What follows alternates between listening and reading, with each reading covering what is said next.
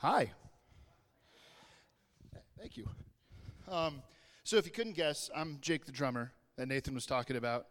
Yeah, and I'm really happy, there we go, really happy to be here with you guys and in this space, man. This is just a beautiful, beautiful place, which is awesome because I was thinking about places last night as I was prepping for today.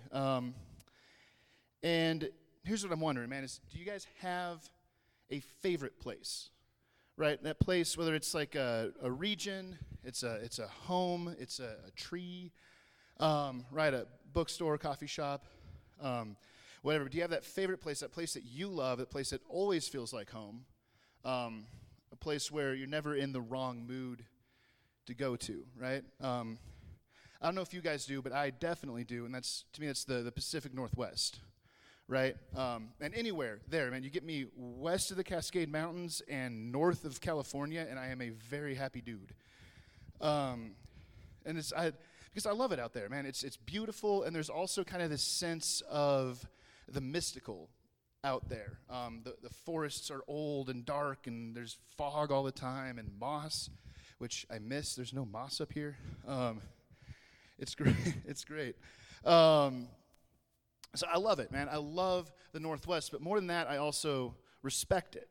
And that is more than just like I'll go around and pick up litter, and if I'm out there, make sure I recycle, right? I do that. But more than that, I respect it so much that the Northwest, to me, is the place by which all other places are judged. And I do that because the Northwest has the treeiest trees, right? And the rainiest rain, definitely the rainiest rain. And the muddiest mud, right? And I love the mud. It's fun, man. And like evergreen's great, all right? But let's be honest, the rain out here is not really rainy, right? Mud lasts maybe 10 minutes before it dries up. Right? So it's nice, but it ain't enough, right? It ain't the Northwest. It ain't that favorite place. And I know you guys do this too, and if you have a favorite place, you judge every other place by your favorite place. And that's like, let's take, for example, someone who loves Evergreen, because people who love Evergreen, right? They'll go to another mountain town and look around and be like, yeah, there's some good evergreen trees around here, but, there's beautiful skies, but...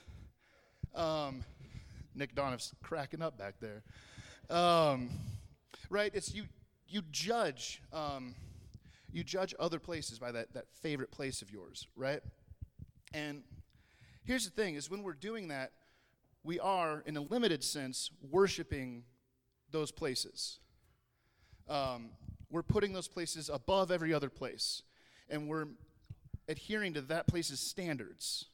And we're showing love to that place. We're showing respect for that place. And so in that small way, we are respecting that, but also worshiping that place. I worship the Northwest in a small way. Maybe in an indirect way, if you want it. But, so that's worship, man, that love and respect for other places. And when we worship God, right, we're doing exactly what we're doing with those other places. We're showing a love, we're showing a respect for them. And as we do that, as we do it more and more often, as we gain more experiences with God through that worship, we begin to put Him higher and higher and higher above all the things in our lives, right? And the goal, hopefully, right, is to have Him at the top. He never is, right? Be honest with yourself. But that's what worshiping God is. It's loving Him and respecting Him so much that you judge everything by His standards. Love isn't good love or the best love if it doesn't look like God's love, right? So that's worship, man, and that's what we're focusing on today. We like to do this every couple of months. Just take time out from the teaching side of things and really focus on and enjoy the worship side of a church service. And so we do that. We've got tons of songs to play for you guys today. We're also, I'm going to, again, like Nathan said, I'm going to speak, and Chris Donoff, who's hiding somewhere, is going to speak. And what we're going to be talking about songs that are sacred to us. And we're doing this as a way, like if you're new to being a Christian, new to the faith, or if you've just kind of never thought about worship, you sing the songs and you do the things, and wanted to give you guys maybe something to think about, something that maybe might help you look at it differently, or just something you can completely ignore. Because it's always fun to completely ignore something. Makes you feel smart. So we're talking about songs that are sacred to us, right? And our the basic definition of sacred, and I want to define it because it's a really slippery word. The very basic definition of sacred is something set aside for God's use only. It's something that is only and primarily for God. This stage becomes sacred when we step onto it and sing these songs or preach a sermon. These pews even become sacred when we sit down in them in order to together experience and learn about God, right? There's things that we've set aside for God's use only. So that's what Chris and I talk about, the sacred, right? And what's sacred to me, what's become really sacred to me, man, is two things, and that is fear and determination. Back before I became a Christian, and for a little while right afterwards, I was, and I've said this several times before, but I was the worst person that I've ever met. I was just a terrible dude. Drugs, booze, thieving, cheating, lying. I was a bad guy. And I wanted to change, right? You live like that long enough, you find yourself wanting to change. And I found that change. I found a chance at that change in God and in the church and in Christ. And so I started chasing that down, learning more, praying more, trying to become, right, that better person, that guy that I hoped God had made me to be. And as I was trying this, man, occasionally the old me would pop up, like it does, right? We're never perfect, sinless people, right? It's not like we never make mistakes, right? So that old me would pop up, and it would terrify me because I was scared of going backwards and becoming, again, that person that I had just kind of stepped away from. I was terrified, and when that would happen, man, I'd sit down with my Bible or just on my knees, and I wasn't quite praying. I don't know. It's like, have you guys ever felt at God? Like, I just sat there and kind of, there's like this storm of regret, of shame, of all that stuff, man, but over everything was fear. And I would just sit there and let that kind of storm rip through my mind, terrified, but also determined that I wouldn't go back. And I knew the only time I'd ever gotten better, right, was with God. And so just determined to hang on. And maybe I wouldn't go forward, but at least I wouldn't go backwards, right? And over a few months as that happened, as I just kept, again, with that determination, I'm just not going back. That's all I know. With that determination, eventually kind of the storm of my past kind of moved into my past. And I realized that the fear that I was feeling had changed. I wasn't afraid anymore of who I had been. Right now I was a little afraid of who I was going to be. Afraid of what it would take to be the man, right, that God was calling me to be. Afraid of what it would take to do the things that God would probably call me to do. I was scared. But here's the thing, is that's the kind of fear that I love. I'm an adventurer, man, and that's the kind of fear you feel right before an adventure. And so coming through all of that, man, kind of stepping into that, into the beginnings of a new Jake the Drummer, right? I've got this new faith, right? And it's born out of and really carried by fear and determination. And I've set both of those things aside as tools for God to use. Fear to kind of challenge me and kind of tease me, and determination to push into it, to dive into the challenge, dive into the new life, man. And so that's what these next two songs that we're going to sing are about. They're about fear, and they're about the determination to look at Christ and to look at God and to pull yourself through it. So, one last thing before we play this. You guys good? Go. Come on. Musicians. Just so you guys know, there's going to be a lot of we'll sing a couple songs and someone will talk, so that there could be a lot of up and down throughout the service. Guys, if you feel like standing and singing with us, please do. If you'd rather just sit through the whole thing, I'm not going to mind, and I'm pretty sure God doesn't mind. So, I don't know, you can roll that dice if you want to.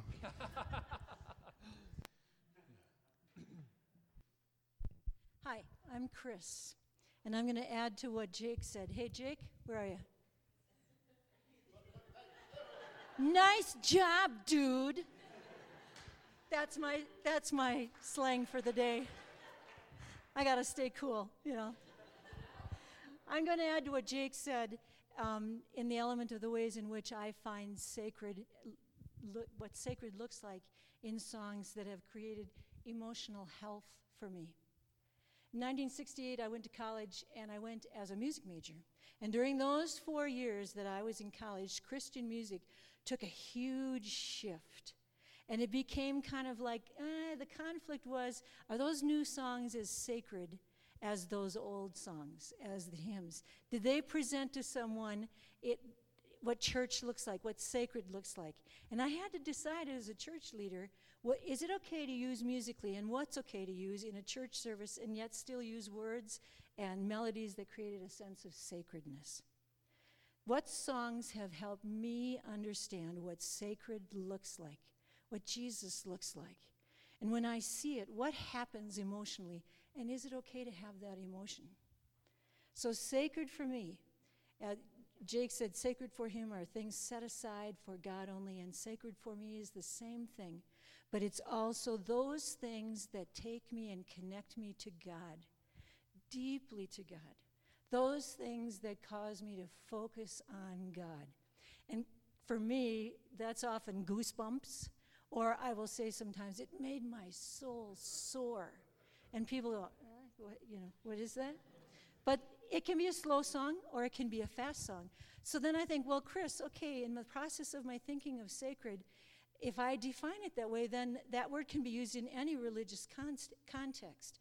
To a Hindu, a sacred text can be, Hindu's text can be sacred. A Muslim, the Quran can be sacred. To a Christian, the biblical text is sacred. Music, then, in those cultures will connect anyone to their God, and it is sacred to them. But as I have grown and as I have aged, and my experience has taught me that in a Christian context, it's been ever-changing. And things that change, not only change from one generation to the next, but they change from one individual to one individual. Because we each have a different life story. It's because we come out of different backgrounds, we come out of different joys, we come out of different tragedies.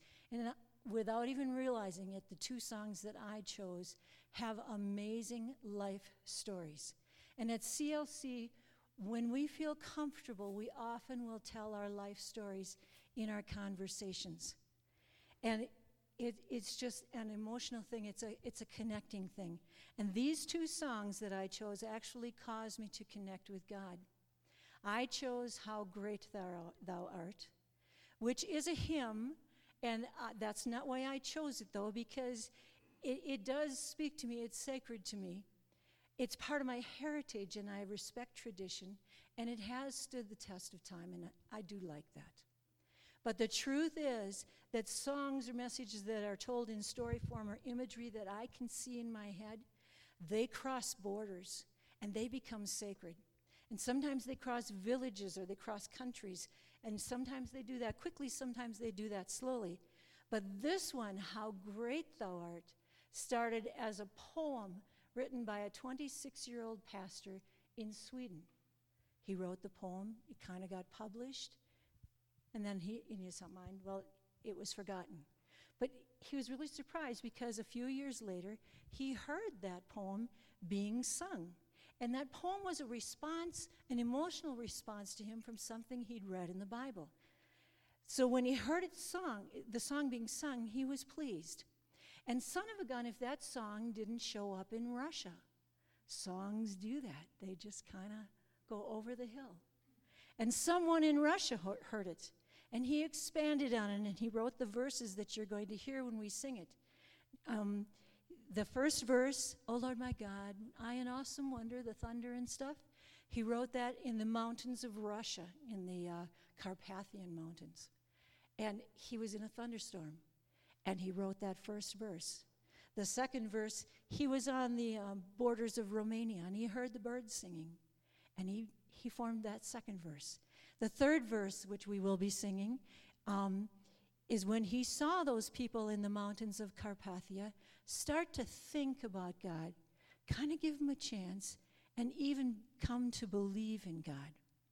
And then the last verse, he wrote, "When Christ shall come with shouts of acclamation." He actually wrote after he returned back to Great Britain, and he added that verse on. And then, sometime later, another missionary guy heard the song being sung by the Naga tribes people in Assam, India. I read this to my husband. He said, "Oh, I know that tribe.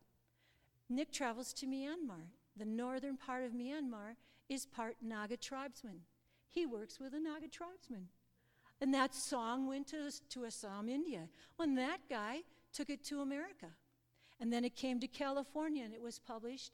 And now we've gone from 1885 to 1957, and that song has been sung in every Billy Graham crusade that ever was. So when you sing the song this morning, now you know where it came from, and I have goosebumps, it's sacred. And you will also be singing it with millions of people over these years that have sung that song, and everywhere it went, it was the message, "How great thou art. O Lord my God, how great thou art." It's such a life story. And I've asked the guys to sing it a cappella, because I love music sometimes when there's no instruments, just the voices. So they're going to do that. They're going to sing it without instruments, and they're going to sing it in parts. And harmony does that for me, and we've heard a lot of nice harmony this morning, but we don't have a bass. So is George here?